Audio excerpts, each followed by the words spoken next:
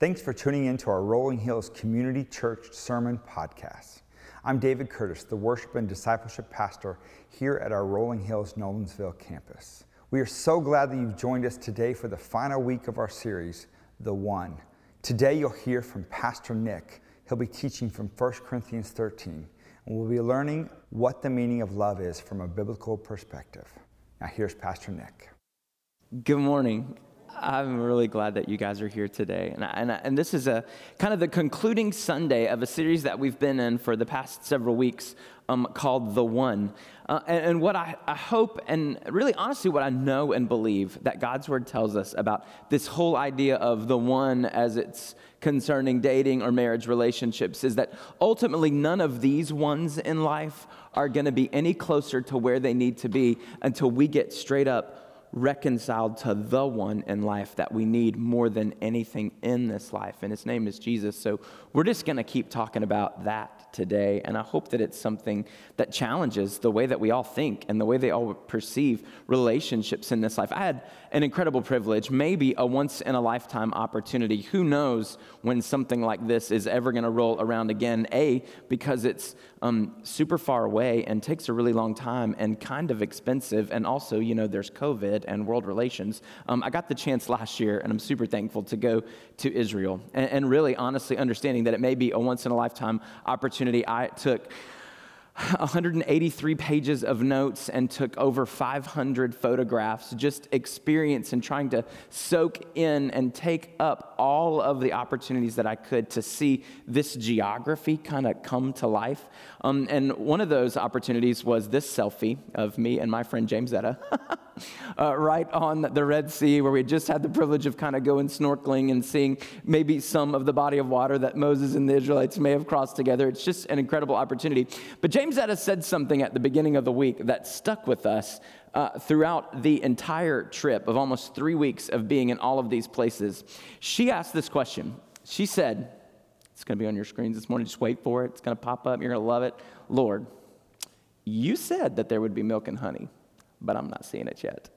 Because the first part of our trip was, after we left these ancient cities, was going into the wilderness that Israel, after crossing the Red Sea and wandering around for over 40 years, landed in, trying to figure out this land of promise that God was going to take them to. And over again, they had heard this abundant promise that God was going to lead them to a place that was flowing with milk and honey. And if you look back through the Old Testament scriptures, Israel gets a bad rap, and the people of God get a bad rap. And we have the privilege of being able to look at the biblical canon from Genesis all the way to Revelation, and we can stick ourselves on the outside of it knowing that we have the whole of it and kind of judge the people that are in the middle of it because they hadn't seen yet the end of the story, but you and I know it. And so it's a little bit judgmental to go back to people who are stuck right in the middle of it and want to chronicle their behavior as if, how did they miss it? God's been so good, he gave us. How did they miss it and misinterpret it and misunderstand it? Well, God made a promise to them that he was going to lead them to a land that was flowing with milk and honey. And James Zetta gets out there in the wilderness and she said, well, I understand why they complained. Because look around. He said there would be milk and honey, but I ain't seeing it yet. In fact, it would be decades before they would see it. And even when they saw it, they still weren't quite sure what they were looking at. I think that you and I are a people that look at the promises of God, and we kind of, whether we're recognized or not, we kind of do that.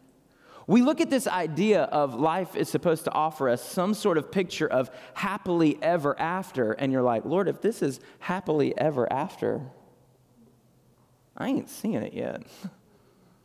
Or it's not what I thought it was going to look like. Where am I happy at? Because that was supposed to be part of this. And whether you're single or married or used to be married or want to be married or any of the other kinds of relationships or are just so sick and tired of talking about married, I get that too. Like, regardless of where you are on any sort of relationship spectrum in this life, we often find ourselves looking around in situations going, all right, where am I happy at? Because I memorized these words, and I trusted these words, and I said these prayers, and I thought these thoughts, and I tried to stay consistent with it for a really long time, but life is still not the way that I thought it was going to be, or the way that I thought you promised it would be. When it's easy to miss and really hard to find, Scripture tells us that there is a better way. The happy that we're looking for may not be the happy that we need. There really might be something better. So we land today in our teaching passage from the book of 1 Corinthians, and you can go ahead and start thumbing through your Bibles or getting out your phones and figuring out where it is. It's 1 Corinthians chapter 13. It's kind of nestled in the middle of the New Testament. You've got the Gospels, Matthew, Mark, Luke, and John, and then this history of the starting of the church, the book of Acts, and then a whole series of letters to believers that are scattered all around the provinces, first Romans, and then next 1 Corinthians and 2 Corinthians, and you can kind of find that. And we're going to dive into chapter 13. According to what we read in the book of Acts, the church that was positioned in Corinth was one that was started by Paul on a second missionary journey in 50 to 51 AD. After his visit with Athens, he went and stayed with these people, Priscilla and Aquila, and for 18 months, he taught the people of Corinth what it was like to know and to follow God. He was working as a tent maker and teaching the believers how they should follow Jesus. Corinth was a massive metropolitan, really urban city center of all kinds of commerce and development within the empire, and it was plagued by so many different parts of culture. It is easy to see, looking back, what we understand from history, that it was difficult for the believers in Corinth, amidst all the messages, amidst all the religions, against all the challenges, against all the temptation, to really understand what it was to follow Jesus and not be twisted up by that temptation and succumb to its effects. And so Paul begins to write them letters, and there's a letter that we don't have that he references in the letters that we do have that might have been kind of mean and scathing, like Paul literally saying, you people need to get your act together. And so then we read in this 1 Corinthians letter that we do have him answering questions that they potentially had about a letter that we don't have. And I feel like this is it. The number one job that I have as a dad and a pastor is to answer questions and settle disagreements. That's kind of the number one responsibility of a parent, right? Like, answer questions, settle disagreements, answer questions, address problems. That's what it is. In 1 Corinthians chapter 1, verse 10, Paul gives kind of a summary of what this letter is going to be about. He says, I appeal to you, brothers and sisters, in the name of the Lord Jesus Christ, that all of you agree with one another. He's settling divisions in what you say, and that there may be no divisions among you. This right here was not the easiest letter, I imagine, for Paul to write. And I don't think that looking at the original audience in the original context, wandering around in the wilderness of brand new Christianity that they were, I don't think it must have been the easiest letter for them to read and address. And right towards the end of it, we get this incredible gift. In 1 Corinthians chapter 13, this poem describing for people, amidst all of the lies that you hear out there in culture, I want to tell you what real love is. And so if you are in 1 Corinthians chapter 13, starting with verse 1, kind of bump it back one little verse, because you read at the end of chapter 12, he says this, and yet I will show you the most excellent way. Paul's going to show the people a better way. You guys have been looking to try to figure out things over here. Let me show you a better way. You've been understanding happily ever after in this context. Let me show you an even happier, better way. This is it. We can put our stock. It's in your notes this morning. Maybe you're following along on a worship guide or flipping through the mobile app this morning trying to fill in blanks as you go. You can put your stock in really just about anything, but without love, I want you to see these three things. Without love, life will be too much of the wrong thing. Verse 1 of 1 Corinthians chapter 13 says, if I speak in the tongues of men or angels, but do not have love, I'm only a resounding gong or a clanging cymbal. Now, this idea of speaking in the tongues of men is speaking in multiple languages, because they had gotten so hung up on the fact that the Holy Spirit would manifest itself in people by getting them to speak these crazy languages, this idea of speaking in tongues. Maybe you grew up in a Christian tradition today that continues to practice that gift and interpret that gift. Regardless of what that gift is, what Paul is explaining to them, you guys think that this is the pinnacle of the Christian existence. You guys think that this is the very top of where you could be in following Jesus. Let me, 1 Corinthians chapter 12, show you a more excellent way. Let me show you something that's even better than that. Not even just speaking in the tongues of men. How about speaking in the tongues of angels. Maybe there's some heavenly cosmic angel language that only they know and speak. And maybe you have, as a gift of the Holy Spirit, an ability to speak and interpret those words. Let me tell you something that's even better than that. You can do all of those things, but if you have not love, you're only a clanging gong or a resounding cymbal. And we know that those are good instruments. We went to a high school football game on Friday night, and about midway through, I thought, hey, where's the marching band? And then I learned that because of COVID and because of all the other things, they aren't having those right now. And I thought, oh, we're not going to get to see a halftime show. No big deal. Nothing like watching a bunch of high school kids walk around and play instruments. I knew that if we had seen that, there would, in fact, have been some cymbals and some big drums that people bang. You can't have a whole song with just those things. They're good in their spot. But too much of it, way too much of it, right? You can't have that. You need a melody. You need harmonies. And those kind of instruments are there to enhance the message. They are not there to be the message. They're there to enhance the melody, but they cannot in themselves perform the melody. Too much of it, it's just annoying. You can put your stock in just about anything in life. But too much of the wrong thing is going to be too much of the wrong thing. Put your stock in just about anything, but without love, ultimately, Scripture says, you will amount to nothing. Verse 2 reads pretty clearly, if I have the gift of prophecy and can fathom all mysteries and all knowledge, like that was a condition that plagued the church, this idea of being able to prophesy what the future was going to hold, because in the middle of a persecuted church that was very uncertain in the Roman Empire, they desperately wanted to know what was going to happen next. Somebody step up with the gift of prophecy. Somebody tell us what the future holds. And as we start out in October of 2020, in election year, I do need somebody to tell me what the future holds, because it doesn't feel very certain. I know that it is. I read that it is. I know we're fine, but it doesn't feel that way. So I would like for somebody to be able to prophesy. If you have that gift, see me after. Tell me what's going to happen. And tell me what it all means. They elevated those gifts of prophecy. They elevated those gifts of future telling so much that they were missing something that was not just bigger, but also better. You can have that gift of prophecy. You can be able to look into the future. You can be able to explain all mysteries and all knowledge and interpret what every single part of this word means for all time. But if you do it without love, you have nothing. If I have the gift of prophecy, can fathom all ministries and all knowledge, if I have the faith that can move mountains, but I do not have love, I am nothing. This is why mean Christians are an oxymoron.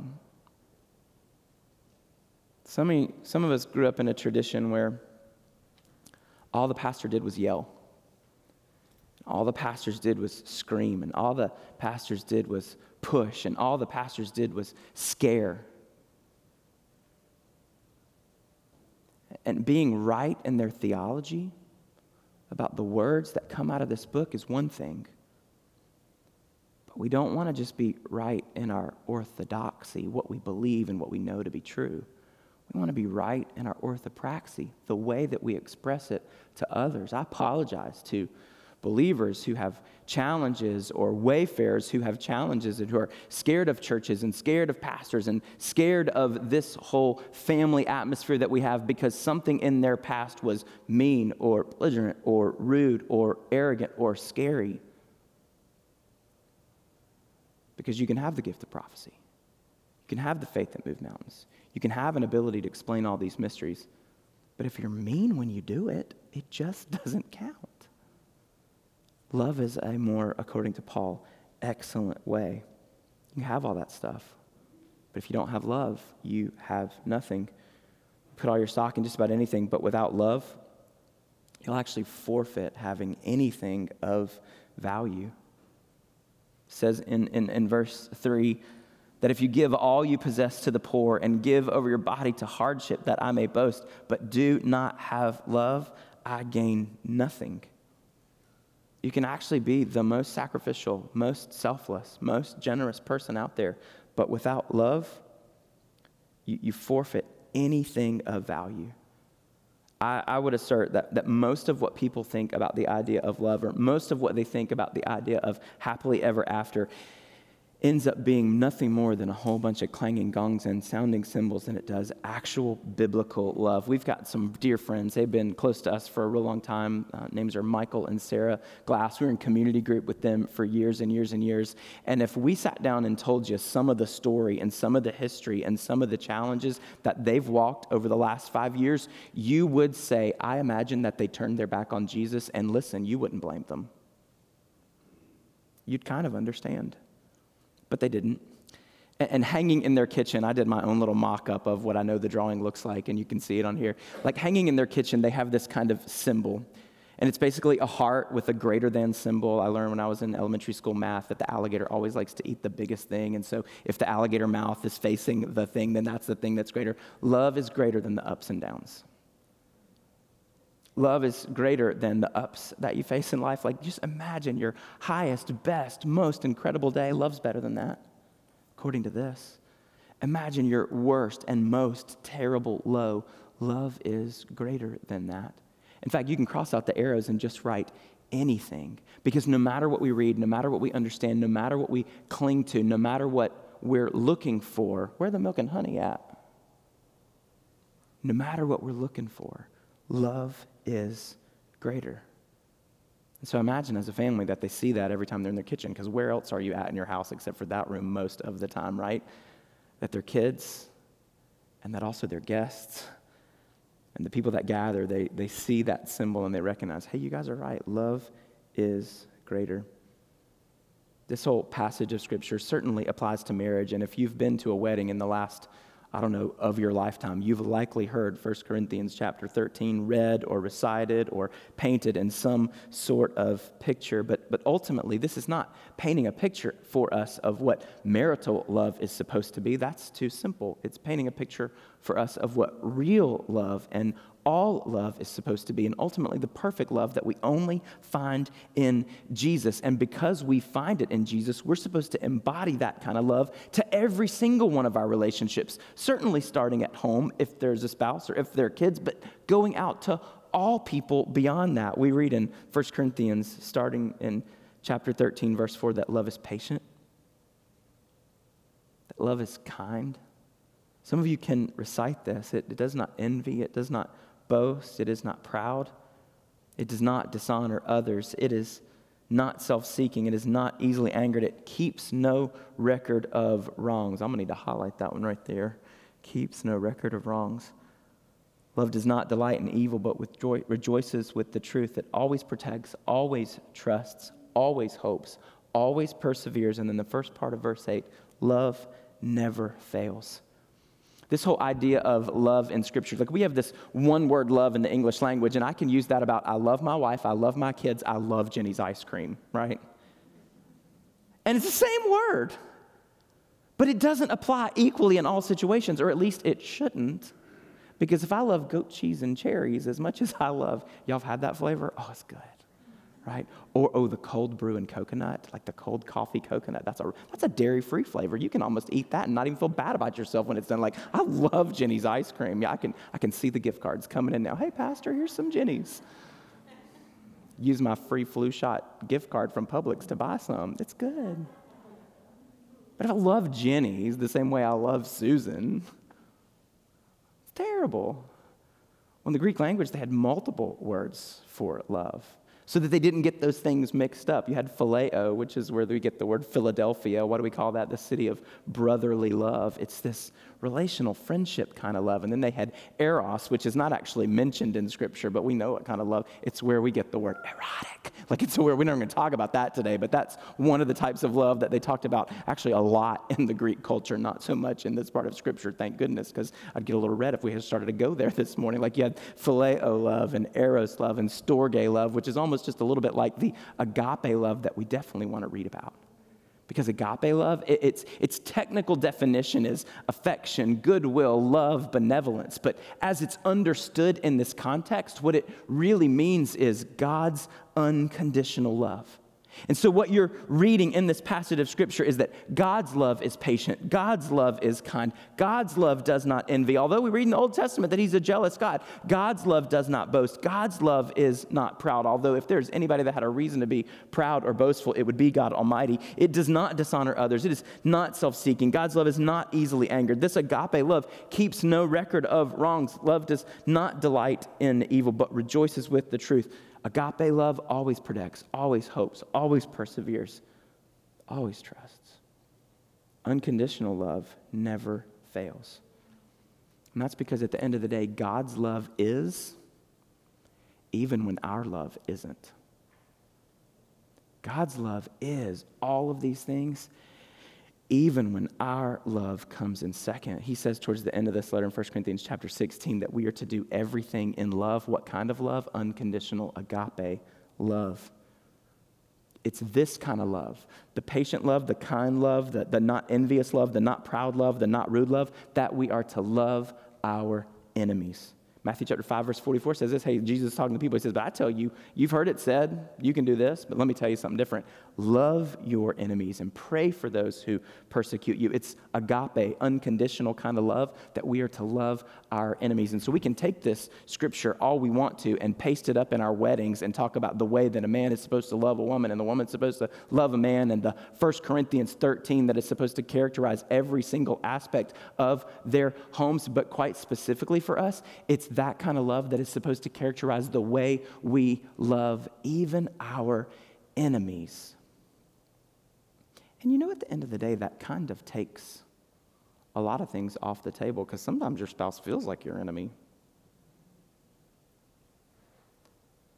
So to the man in the room who says, well, I can't really love my spouse today because she's not very lovely.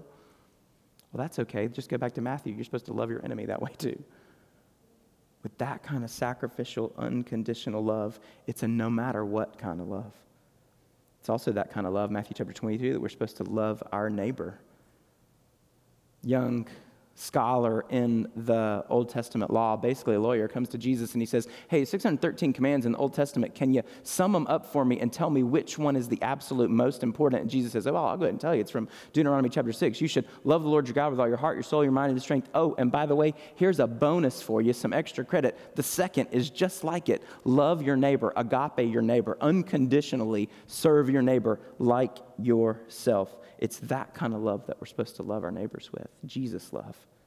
Patient love, kind love, not envious love, not proud love, love that delights in the truth, the protecting kind of love, the trusting kind of love, the hopeful love, the persevering kind of love. We're supposed to love our neighbors that way. Certainly, Ephesians chapter 5, love our wives or our husbands, our spouses that way, just as Christ loved the church and gave himself up for her. But what about this one? How about love one another? If you think this is just getting bigger to where we could have boiled it down to basically say, everybody, we did. As believers in Jesus Christ, we are called to love everyone always. There's a mask for that, right? We have a new one this morning. It's green. We had the purple one that we gave out several. Masks are fashion statement these days, right? You kind of want to match them to your clothes, or you kind of want to put a slogan across your lip and tell everybody what you believe in life. Well, how about love everyone always? And the problem is that in the church, we are content to love some people sometimes. But that's not what Scripture says. It's agape, patient, kind, not envious, not boastful, love that we want to give everyone always. This whole idea of keeping no records of wrongs, it's a struggle in a lot of ways, particularly in marriage. Because who knows your wrongs and your faults better than your spouse? But this idea of real godly love, if real love needs to be equitable, or if it needs to be fair, or if it needs to be reciprocated, then ultimately at the end of the day, it's not real love. 1 John chapter 3:16 says, this is how we know what real love is, that Jesus Christ laid down his life for us, and we ought to also lay down our lives for our brothers and sisters, everybody. That if you want to know what real love is, it's sacrificial love. For a lot of people, love is an exchange. It's a transaction. You love me and I'll love you. And even in our marriage seminars and our teachings and our books, even our Christian literature, we talk about the idea of a love bank. You've heard that before. The idea that if somebody makes a deposit, then they can come back later on and make a debit. And that's certainly true, but it's also incomplete. Because sometimes, our accounts, they become overdrawn. And your spouse or your friend or your boyfriend, girl, whatever, or just somebody in your life, they consistently making debits without making any deposits. Well, that'll get you in trouble in the world of banking. But that's not what real love is. Because if it has to be equitable, then it's not real love. We understand the idea that when two people come together, there's this essence of compromise and that they're both giving and that they're both serving and that they're both in that type of transactional relationship with one another. But God's love goes way beyond that. The question of happily ever after and finding somebody that's going to love you, who you can love back, and y'all can be in this mutually beneficial kind of relationship, it is a pretty picture, but it's not the only picture, and it's not even the best picture. Because the better picture is understanding that we've already found the one. You can go looking for the one. Where am I happy at?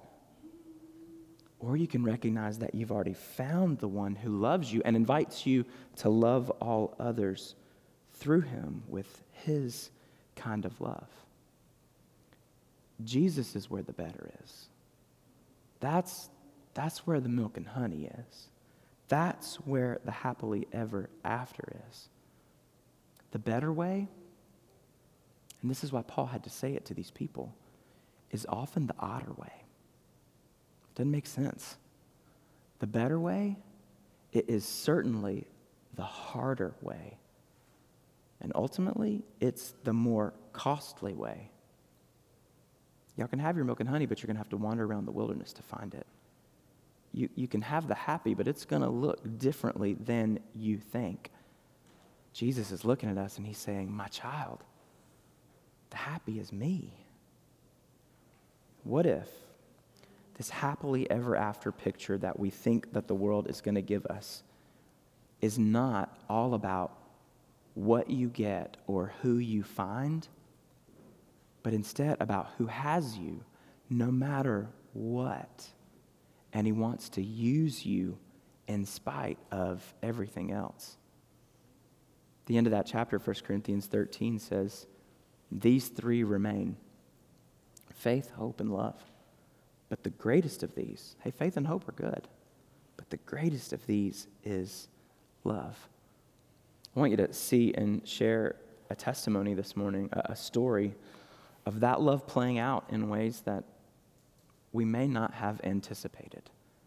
Some people that we love who are dear to the life of our church who found happily ever after, and it looked different than what they thought, but it was better.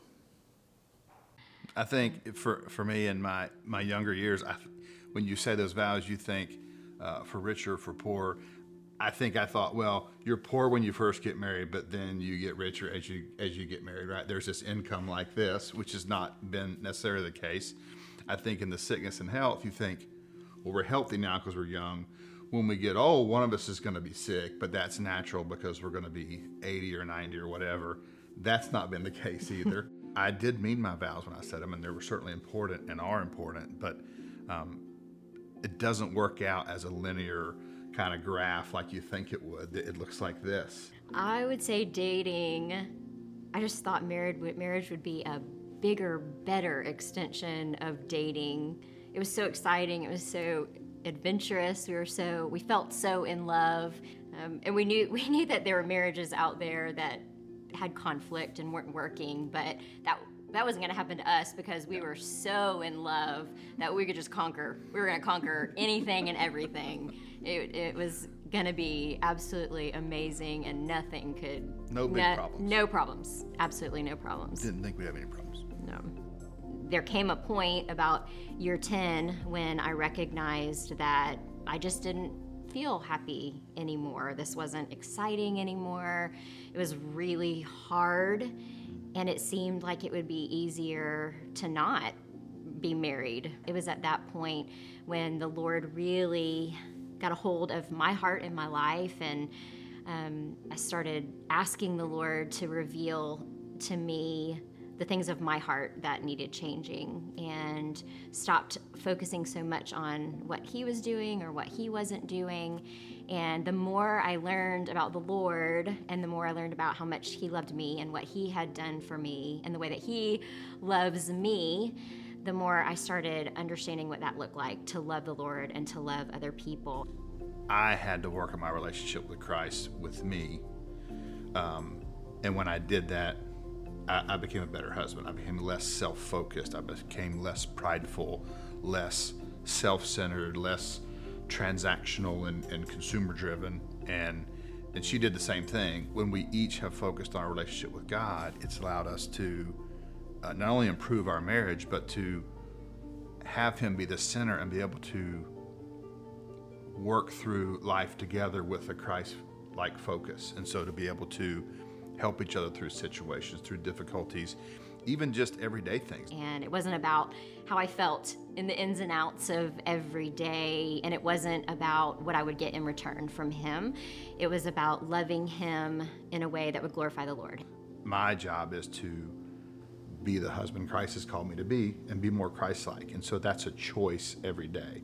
And it works really well when you follow his design, and I'm certainly more in love with her today than I've ever been. And so the difference in what I thought marriage was and what it actually has been is a huge difference, but it's so much better than I thought it was. Yeah, I would say happily ever after is much different than I originally thought happily ever after was the fairy tale. It was the way that the world perceives happily ever after. It's the fantasy, So there is the excitement in our marriage, and there is the joy in our marriage, and then there's the fun, and there's the adventure, but there's also the hard, but it's a hard that we do together.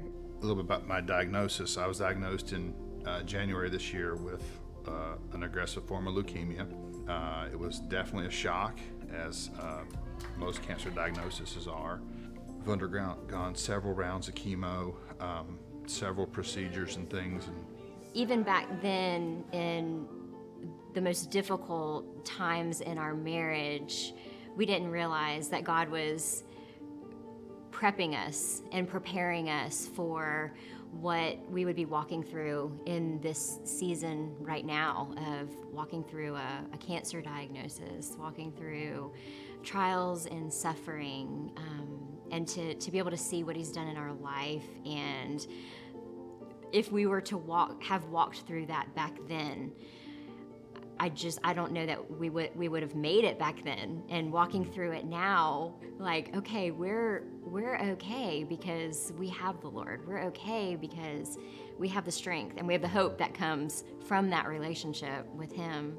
Yeah, I wouldn't trade this time with the physical sickness for 15 years ago when we were physically fine, but our marriage was in shambles. I wouldn't make that trade.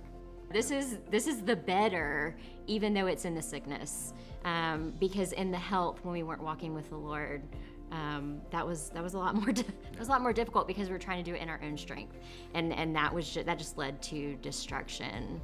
When we focus on how can we use this relationship to glorify and honor the Lord and grow in our relationship with the Lord, grow in our relationship with one another, then teach our children who the Lord is and what it looks like to love the Lord. It's an amazing journey, but it's one that takes perseverance and it takes sacrificial effort. But thankfully, we know that God gives us the resources that we need through his word and how to walk this out in a way that is obedient to him. It's a lot of work, but it's more than worth it.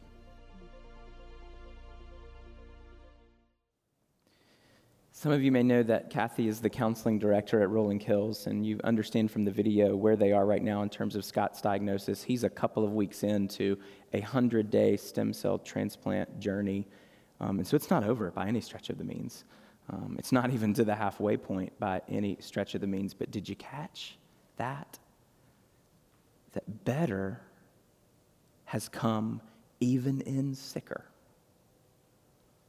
That's because of this. That's this word. That's what it does to people. when we understand that God's love is patient, that God's love is kind, that God's love does not envy, that God's love does not boast, that God's love is not proud, that God's love is not rude, that God's love is not self-seeking, it's then that we've truly found the one that our soul longs for, and it's only then that we can love anybody else with the kind of love that we long to give and receive. It's only when we found the one that any of this earthly one business is ever gonna work.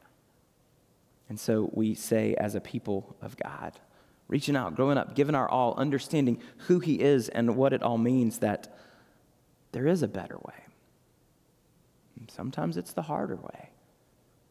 Sometimes it's the more costly way. It's definitely the odder way, but it's the better way. It's the better way to understand love and to approach relationships in this life. 2nd century North African theologian by the name of Tertullian, it's a fun name. He looked at the early church and remarked, just kind of observing their behavior, saying, look how they love one another and how they are ready to die for each other. You see, their love in the early church, it looked different. Where's the happy at? It's in a place we never would have looked, but we found so much more than what we were looking for. He went on to talk and say that it was the blood of martyrs, people that were willing to lay down their lives for Jesus Christ and for each other. That was the seed of the church. That the church grew on the backs of people that were willing to lay down their lives. And they looked different than anybody else around them. It's because their love was different. And that's the way that we want our love to look too. Would you pray with me this morning? Father, we are grateful for this day and this journey that we've taken over the past several weeks, examining our earthly relationships and knowing that they cannot and will not be right until we figure out our heavenly relationship, the one that we so desperately need in you. And we thank you for the kind of love that you have given us in Jesus. And Lord, we want to display that love. But what we understand is that we can't display that love until we've experienced that love. And so right where you are this morning, like right where you're sitting and hanging out and just being, would you maybe ask your own heart that question? Have I truly experienced that kind of love, the agape love, the unconditional love, the Jesus kind of love? We so desperately want to be a church that sees transformation in people, the kind that you heard about in Scott and Kathy, and understand fully that it's only when we come to a position and a place where we recognize our great need for Jesus that we can truly find our happy and truly love other people too. So maybe today is a decision-making day for you to experience the kind of love and freedom that you can find in Jesus. We want to know that. We want to celebrate that. We want to talk about that. I'll be available at the conclusion of the service just to chat with you and pray with you about any of the questions that you may be asking or any of the thoughts that you may be thinking regarding what it means to truly know God's love. Father, we dedicate this time to you, and we thank you for the incredible love that we've received in your Son, Jesus. It's in his name we pray. Amen. Thanks for listening. If you want to learn more about what's going on in the life of Rolling Hills, download our Rolling Hills app or visit our website at rollinghills.church. From there, you can follow us on Instagram and Facebook to stay up to date on what's happening and ways you can connect. Thanks for listening. We're thankful for you.